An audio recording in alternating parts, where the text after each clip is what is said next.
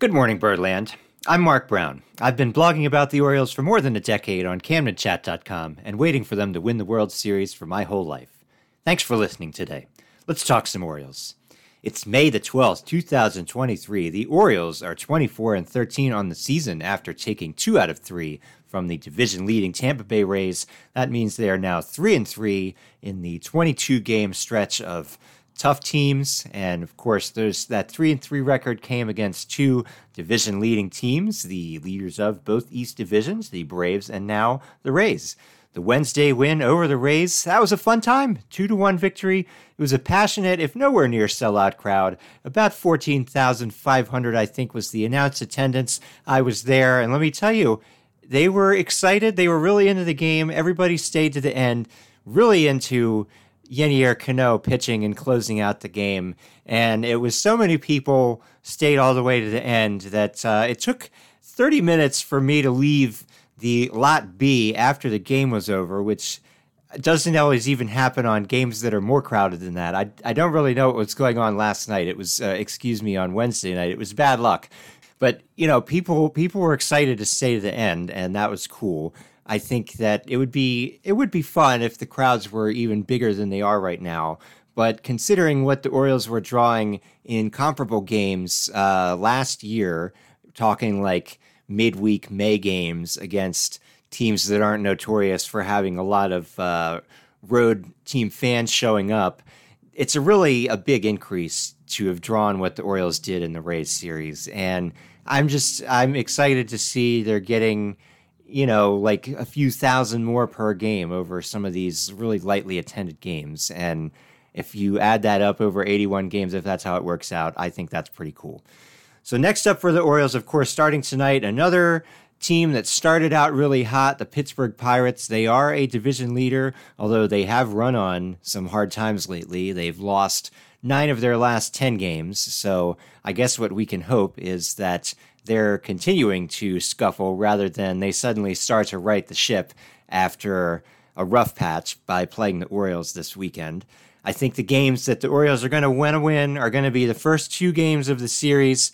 Friday's game, the Pittsburgh starter is Johan Oviedo. He's got a 5.59 ERA on the season. Saturday's Pittsburgh starter is Roansy Contreras, 4.74 ERA on the season. Because the Sunday game, the Mother's Day game, that's the best Pirates starter so far, Mitch Keller, who has a 2.72 ERA to date. Of course, the Orioles offense has proven capable of doing well against some good starting pitchers, most notably quite recently when they beat up on Max Fried back in that Atlanta series. And so, don't write it off as an automatic loss. The Orioles are, they're doing well this year, so they can succeed against good players. And at the same time, don't count the chickens before the eggs hatch, because both Oviedo and Contreras could maybe be due for better fortune by their fielding independent pitching numbers, each of which is nearly a point lower than their ERA number, which could mean they're due for some regression of luck in their favor. Not guaranteed. Not everybody gets that luck in their favor, but it could mean that that's what's going to happen. For the Pirates so far, their best players, kind of really unknown before this year, 30-year-old player, Connor Joe. I think he's kind of a Steve Pearce-like player for the 2023 Pirates, kind of like what Pearce was maybe for the 2014 Orioles, just a late bloomer who's succeeding with the first real time he's given a lot of opportunity. He's got a 912 OPS so far this season. They've got the venerable Andrew McCutchen hitting well for them. Their star player Brian Reynolds, who they just gave a contract extension to, and second-year young player Jack Sawinski. All 3 of those players I just named are OPSing above 850 for the season. So that's a pretty good quartet in the lineup. There are a number of guys who are scuffling, and hopefully the Orioles pitchers will be able to keep the scufflers down rather than having it be where the guys who are hitting 150 and barely slugging at all are hitting home runs against them or whatever. But, I mean, the Pirates as a team, they have a lot going for them. Their offense, they're leading the National League in doubles, triples, and stolen bases. So, that's a team, probably a sign of a team that's got speed. They maybe don't have as much power, like home run power, but that's, they've got something going for them. That's why they were able to do as well as they were before this 9 out of 10 loss stretch they're now in the middle of. They've also got a pretty darn good bullpen, including their closer, David Bednar, who has a 0.60 ERA so far this season. Pretty good for your closer. Not as good, of course, as Yennier Cano for the Orioles, but, if your closer's got a sub-1 ERA, you are doing pretty good. So that's the Pirates. We'll see what the Orioles are able to do against them this weekend. I sure hope they can find a way to win 2 out of 3. Now that they've started off the 22-game stretch, 3 out of 3, I hope they can do a little better than the 9-13 record that I said would be kind of my target hope before this stretch began. That would take 6-10 from this point on, and considering the hardest teams are out of the way, 6-10 over the next 16 would feel a little disappointing now. But, sometimes some breaks go in your favor, sometimes they go against, and we will see, I guess, what happens over the next few weeks, and especially over this weekend, the Mother's Day weekend series against the Pirates. So the season is now about 1/4 over, slightly less than that. It's, I think, about 23%. So what I want to do is look back on the 5 best Orioles so far by Baseball Reference wins above replacement, just to see what's going very right for the team so far. And number 1, absolutely the most surprising, I just mentioned his name, Yennier Cano. He's got a 1.8 WAR so far this season. That is amazing for a guy who, as I've said before and will say again, he was really, to me, just the throw-in to make the 40-man roster math even on that Jorge Lopez trade last year. I didn't have very high hopes for him because his command problems were so severe, but he's really seemed to have resolved that. We've now got 18 2/3 innings for Cano in the 2023 season, a 0.00 ERA, only allowed 3 hits out of 57 batters faced. That is simply absurd. I don't know if he's going to kind of steadily convert to being the closer instead of Felix Bautista, if he's maybe going to stay as any of the 7th, 8th, 9th inning fireman kind of role, which I really hope the Orioles maybe continue to have him more in that role because he's just been so dominant. It's not even like he's making you, having you be a nail biter every time. He's just getting so many strikeouts and ground balls. There's just almost no hard contact off of him. It's amazing. Second place, Jorge Mateo, 1.5 wins above replacement so far this season. He has shown speed, he has shown defense, shown a little bit of power so far. He is currently my wife's favorite Oriole. She is driving the hashtag Team Mateo fan club. Mateo, unfortunately, has been scuffling a bit in May. He's batting just 129 for the month so far. And in addition to that, he's not hitting very well at Oriole Park at Camden Yards, with just a 558 home OPS so far this season. So for Mateo, it's going to be worth seeing where does he settle down as a player, what's kind of going to be his true talent level for the season. I think that obviously it was never going to have an OPS over 1,000 for the season. I hope he can rebound from his May slump a little bit and maybe keep it over an 800 OPS, which, when you add in his speed and the base paths and his defense as a shortstop, I think that would be a mighty valuable player. Maybe he won't end up being the second most valuable Oriole for the season, but I think he could stay certainly in the top 5 if he's able to not just totally slump here for the rest of May and beyond. Number 3 up to this point, Tyler Wells, 1.2 wins above replacement. That's because he's got a 3.15 ERA, by far the best Orioles starting pitcher so far this season when measuring by ERA. Wells is overperforming. He's got a 4.96 FIP so far, so that could mean he is due for some regression in a bad direction. He does lead the team in home runs allowed with 8 so far this season, so that's also maybe a bit of a concern. Probably is why his FIP is so much higher than his ERA right now. Another guy, it's been fun to see him so far, and I hope he can keep up something like that. In fourth, we've got Adley Rutschman at exactly 1.0. That's actually kind of a little disappointing for Rutschman after he went on to have a 5.2 WAR in 113 games last season, so he's not nearly on that pace right now.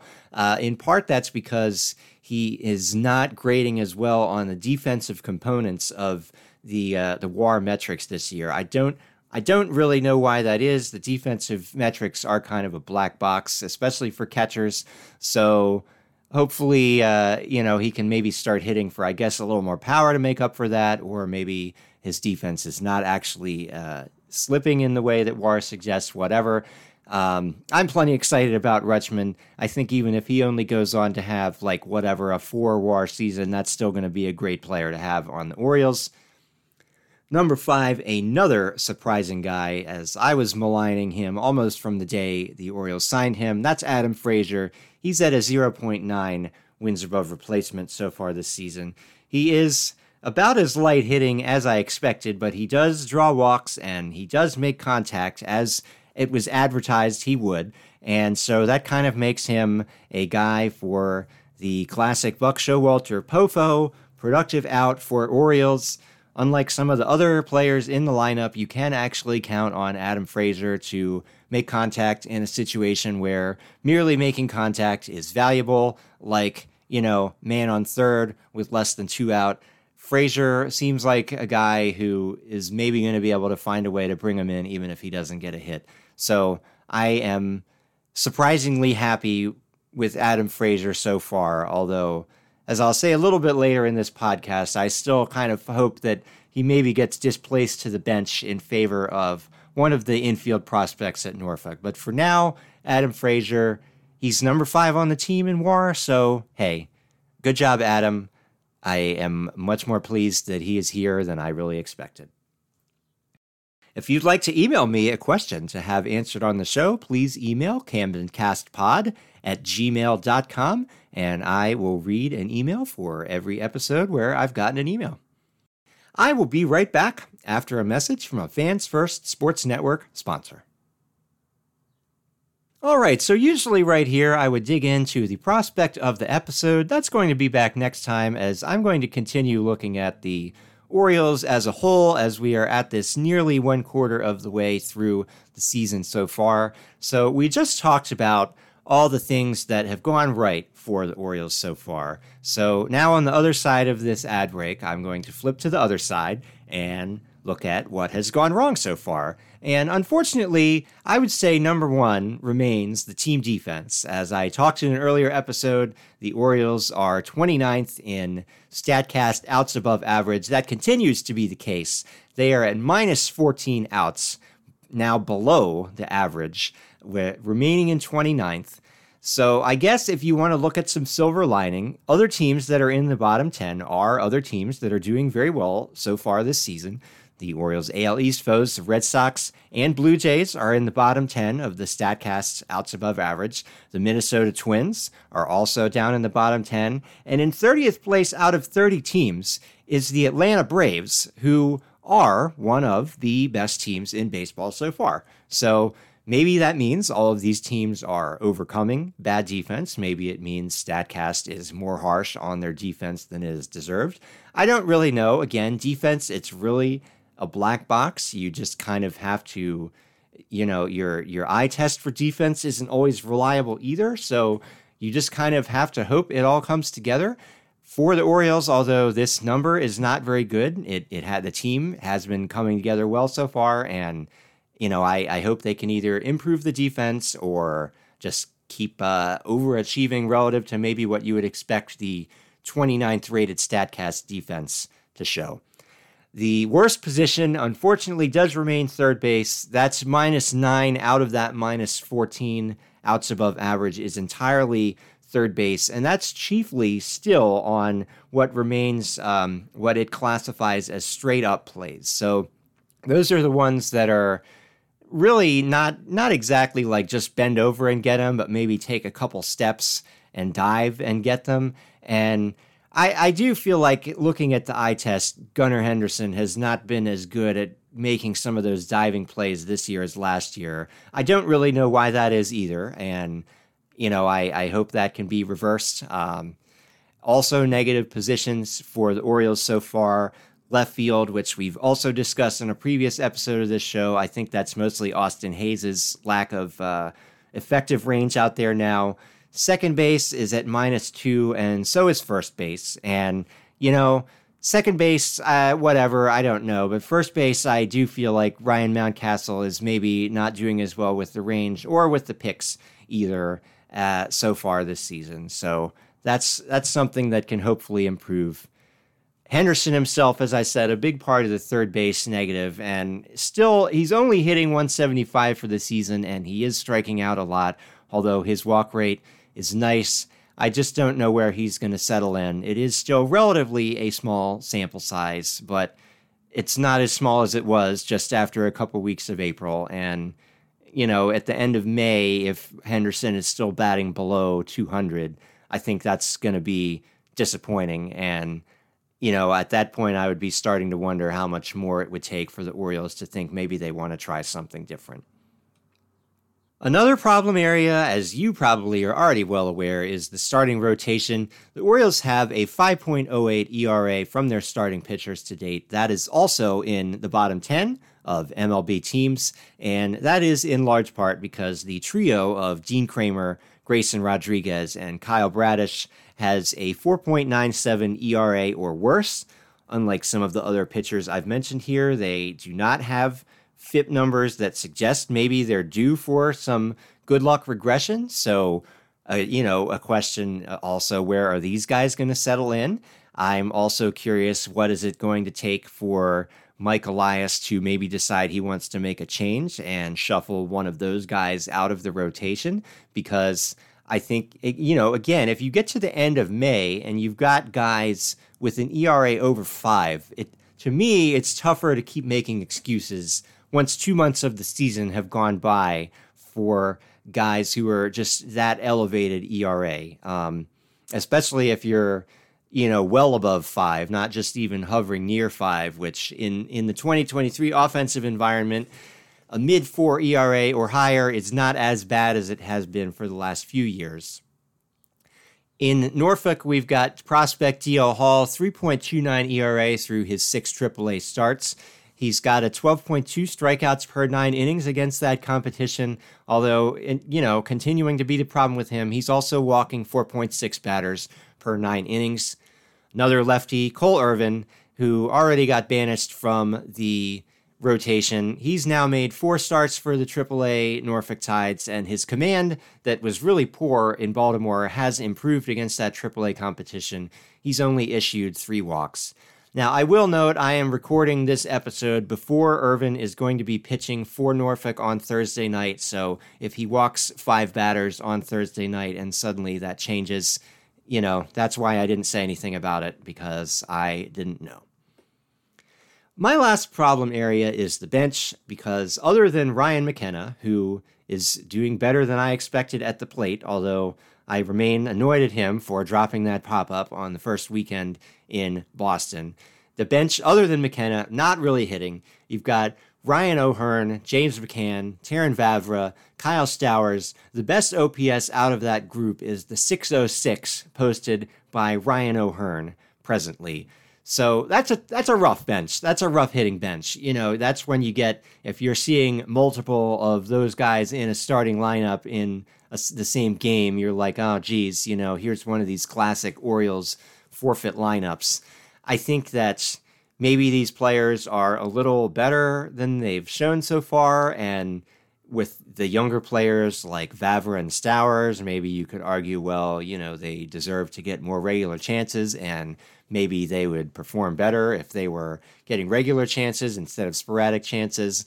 I don't know. What I know is they aren't hitting so far, and the Orioles don't exactly have any underperforming regulars such that you really feel like right now they need to let Terrin Vavra or Kyle Stowers rip with regular playing time. So another shrug emoji there. I will say I might rather see Joey Ortiz or even Jordan Westburg playing second base, with Adam Frazier being relegated more to a lefty bench bat role to see what those guys can do. But it's clear the Orioles view that differently. They are not just looking for any excuse to call up Jordan Westburg or Joey Ortiz for lengthy playing time. I think if they were going to do that, we would have seen one of those guys show up when Ramon Urias went on to the injured list. And, that's not what they did. It's not who they called up. They called up Vavra, and that's what they decided to do. So, you don't want to have too many complaints about the Orioles. 24-13 record so far this year. I am notorious on Camden Chat as a pessimist, and that's true. Sometimes when I look ahead, I am always anxious for what's going to happen with the Orioles. But at the same time, if there is one thing I have learned in my adult life of Orioles fandom, it's that you want to make the most of enjoying the good times for however long that they last. And whatever ends up happening later on this season, if the team does do worse than this and they're not, continuing to compete for a playoff spot or whatever, I don't know. I don't know what's going to happen in July, August, September, but whatever does happen, they can't take away from me that I'm happy about them on May the 12th, and I'm going to enjoy that for as long as it lasts.